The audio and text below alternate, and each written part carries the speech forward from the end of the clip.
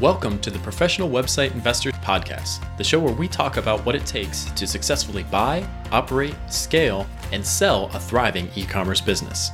When it comes to doing business online, we believe that buying an existing website is far superior to building one from scratch. So, if you're a career professional who is looking to become an e-commerce store owner, listening to this show will give you the knowledge, tools, and community support you need to be successful. I'm your host, Ryan Cowden, and this week we're joined by Ian Bond from ProfessionalWebsiteInvestors.com. In this episode of the Professional Website Investor Podcast, Ian and I discuss the three main risks you will face while investing in websites. Online website investing is one of the new investment frontiers that have really opened up in the 21st century. It's an exciting time out on this frontier. There's a lot of open space, several opportunities, and less competition than other, more traditional markets. Alongside these new possibilities is the presence of real risk. There is less research to guide you. There are fewer guides and companions for the journey. And we haven't been doing this as long as other types of investment. Fortunately, a lot of sound investment principles still apply in these new spaces. Our guide today, Ian Bond, shares the lessons he learned on a different frontier and how those lessons have served him well in the uncharted territory we all face today. On this episode, you'll hear how Ian's experience on Wall Street in the 1980s informs his current approach to investing. Ian has been investing in new markets for a while and has learned some valuable lessons that still hold true on the new frontier. Next, Ian shares the three common risks you'll encounter in a new investment frontier. These include having adequate information, assessing the advice you receive, and minimizing risk. Then, we'll discuss the information you'll need to navigate this new frontier. Venturing into a new frontier means there will be less information than is available in more traditional markets, so you need to search for information that will help you limit your risk. After that, we will cover how to assess the advice you'll receive from website brokers. Brokers tend to represent the sellers, not the buyers, so make sure you know how to interpret the advice you'll get from a broker. Additionally, we will go over the ways to minimize the consequences of your decisions. You may want to consider adding an escrow period to your buying process, just in case any new information comes to light that would cause you to rethink your purchase. And finally, we'll share some final tips you can use to minimize your risk on the frontier, including bringing in the input of advisors, third parties, friends, and mentors. If you're looking for ways to navigate the new investment spaces of the 21st century, then this is one podcast you won't want to miss. There's a lot of actionable advice in this episode, so grab something to write with because you're going to want to take notes. As always, I'll be back on the other side to wrap up any loose ends. So, without any further ado, here's my conversation with Ian Bond. All right, Ian, welcome back to the show. It's great to see you, man. It's been a while. Seems like it's been spent some time in Thailand, in northern Thailand, and you're out there living the La Vida Loca out in Southern California. It's La La Land. Yeah, La La Land. Yeah, it's a great place to be. Yeah. Good to see you again. Yeah. It's good to see you too. Yeah. Well, I'm really excited about what we're talking about today. We're going to be highlighting the three big risks in website investing. But to kick us off here, I thought it'd be fun to take a trip down memory lane and kind of dig into your investing career. So why don't you tell us a little bit about how you started off in Wall Street and what that experience was like? Okay, so the three huge risks in website investing come from a long history of investing and making lots of mistakes. And I'm mortified to admit to you, Ryan, that I started on Wall Street in the summer of 1980. So I will be starting my 40th year. Okay. Not too long. Now, at that time, long-term U.S. Treasury bond interest rates were in the 12% area, and the Dow Jones Industrial Average was at 850-ish or 850, something like that. Okay. Today, to give you an example, 30-year bonds are less than 3%. The Dow Jones is over 26,000. So it's been quite a run. And I think the reason that this is relevant is that investing in equities back in those days, seemed pretty treacherous. And so I think most people don't have the perspective on what I refer to as, these three huge risks. On the one hand, it seems treacherous. On the other hand, I mean, as obviously, you can tell from the numbers, you're in front of a huge trend that paid off incredibly well, which is how I get so excited about website investing. So that's my background. Okay, cool. And so I wanted to connect that experience specifically to website investing. So how did your experience on Wall Street shape your investment approach that you have today? So I've invested in illiquid investments for a very long time. Okay. And, back in the day, a lot of international investing was really considered frontier markets. And when you invest in what are frontier markets today, there are tons of hidden risks you really can't see very easily. And, these types of risks aren't unique to website investing. And they're more generally applicable to investing in all new asset classes. So this answer is to how I've come to identify these risks, really by starting in other markets and kind of getting beaten up for the last almost 4 decades. Okay, so the investments have changed, but the risks are basically the same.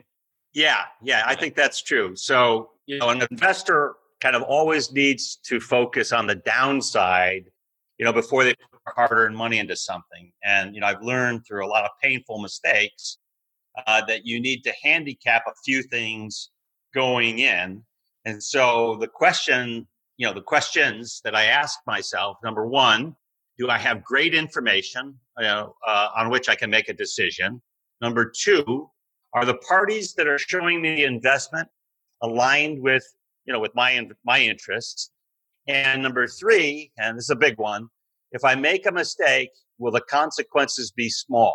Okay. Yeah. So those are the three things. So I have great information. Are the parties that I'm dealing with, are they aligned with me? And how easy is it to undo what I've gotten myself into? Okay, great. Well, I'd love to dive in and unpack those three questions then. Let's start with the first one. What do you mean by, do I have great information to make a decision? All right. So on Wall Street today, if I wanted to go buy Apple computer stock, I can probably get 50 research reports, 100 pages in length from, very reputable brokers. And I can compare and contrast their opinions. And while I may not know what they're talking about, that's my knowledge and not a lack of information. That's just not the case in what I would call frontier markets or new asset classes. I don't know if that makes sense, but that's just, there's a lack of information, not a deluge of information. Okay. So as we go into a new frontier, there's a lot of new territory and there's not a lot of information. You think that's kind of the case with high ticket drop shipping? We're kind of on the new frontier here? Look, I think it's true this is a nascent asset class. There are tons of opinions out there. They're not nearly as well proven. There certainly aren't, 50 people that can opine on something as specific as Apple computer stock or the type of the specific investment that you're going to look at. And so you have to handicap what the risks are with the available information, and that's a big deal, in this type of investing. Okay, great. All right, well, let's go to that second indicator then. Are the parties I'm involved with who are showing me this information, are they aligned with my interests? So what does that mean? Well, in website investing, make no mistake about it, the website broker is paid by the seller. So they represent the seller and they do not represent you. And, that's very different, from having, a brokerage account at Merrill Lynch, where your broker is hoping to have, a long-term relationship with you. Or if you buy a home, your real estate broker is probably, a friend of the family and you're going to see them all the time and they want you to do well. And so this is just a huge conflict of interest for website investors to overcome. most website brokers are really courting sellers because that's where they get their product, and it's buyer beware. So the deck is sort of stacked against you, from both an information and an alignment of interest standpoint, for sure. And make no mistake about how nice that website broker is. They want to collect the commission, which is paid by the seller, and you've got to overcome that. Okay, interesting. So maybe we should move on to that third category and just kind of get all the questions out in the open before we dig into them a little bit deeper.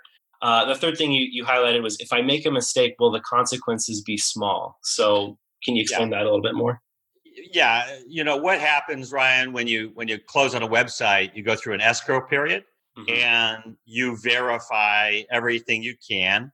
And when you have verified everything, you are the proud owner of a very illiquid investment that's tough to get out of, on a moment's notice. I mean, if you've identified a problem after the fact, it's going to be, doubly problematic, because if you've misjudged it, it could very well be material, and there's no market for this stuff. You may literally have a full write-off on your hands, and there are ways to look at things to kind of ameliorate this, but it's not like going back to the Apple computer stock. If I buy it today, I can sell it tomorrow.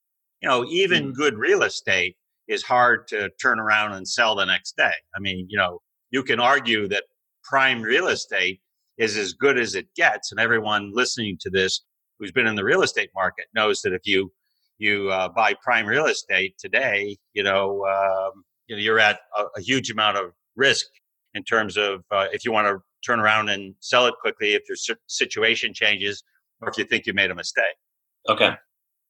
Okay, so we don't have a lot of information because we're out on the frontier. The brokers are representing the sellers, and it's hard to resell or get out of this once we buy it. So it seems like there's a lot of risk up front.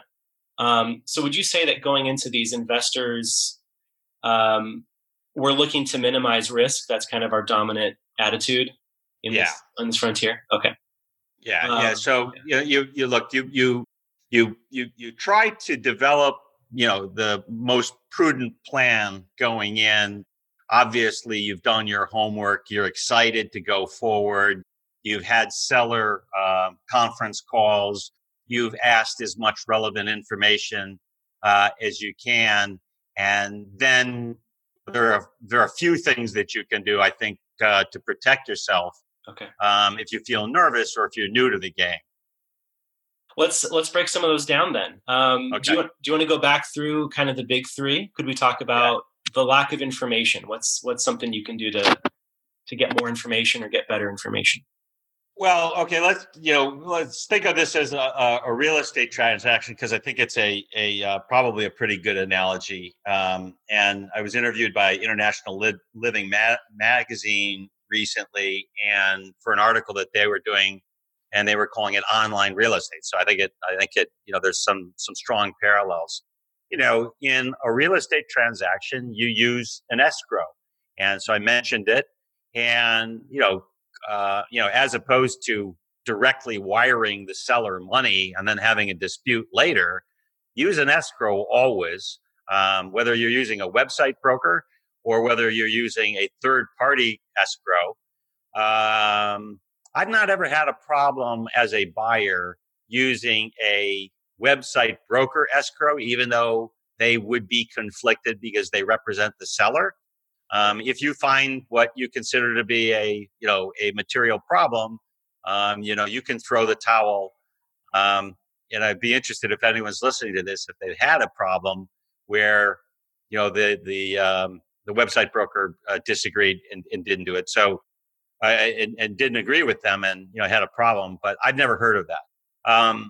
The second thing that I would do is get a third party due diligence opinion on any of the areas that you either are not as familiar with or you're not facile with. for a great resource for people that want to get a general opinion, there's a wonderful firm that really is a great buyers or investors resource called Centurica. Centurica is run by Chris Yates, and you can contract with them to have to do due diligence for you, and you can point them in a direction that you need help in. Mm-hmm. And then finally, and this is something I've done. Find an advisor, find a mentor, find somebody from find a group of people that you can bounce an idea off of that know the strategy that you're looking at, and know it cold.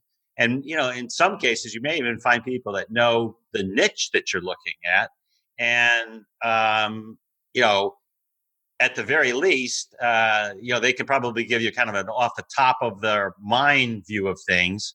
But they also will have a Rolodex if they've been in the business, and they can you've got the network effect, so you can get people who can get people to help you. That's invaluable to me. Sure. Okay.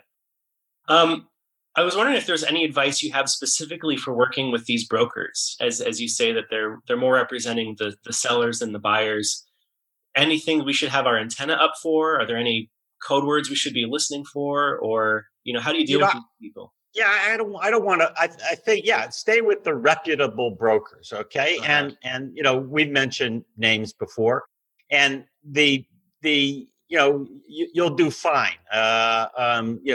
Generally you're not going to have issues with reputable people. I don't want to overplay this. I just want to point out. Yeah. I want to point out that as an investor, like in real estate, the sellers pay the commission, and people kind of accept that in real estate, and let's not overlook that when we talk about website investing. Mm-hmm. And I would be very suspicious of dealing with someone who is not affiliated with one of the big firms, doesn't have a reputation that they're worried about protecting, is only in there for a one shot or something like that. But the bigger firms are, the people that you should deal with. And, I've had excellent advice from the bigger firms, even when, to the extent where, maybe I have found something in a listing that, I think is questionable, or even to the extent sometimes when I've had a listing that kind of like the financials have rolled over, they have, because of relationships, they have alerted me and, said, cool your jets, wait a while, let's see how this looks. Wow. So I don't want to. I don't want to beat up the website brokers too bad, because I have great relationships with them. So, yeah, and that's even a good advice. Build those relationships. I think So to take it to the next level, if you really want to protect yourself, develop the relationships with the website brokers so that you absolutely know they're going to get if you're going to be a regular investor, you're going to get a fair shake. And the reality is that most people in the business want to do the right thing. Nobody's really trying to stuff you with a bad deal, especially at the big firms. If you deal with the big reputable guys and you develop great relationships, you're well protected. Okay, great. And then that final risk you identified was, if I make a mistake, will the consequences be small? We've already talked about having an escrow period and working with brokers, but is there any other advice you have for how we can minimize the risk or keep the consequences small in these investments?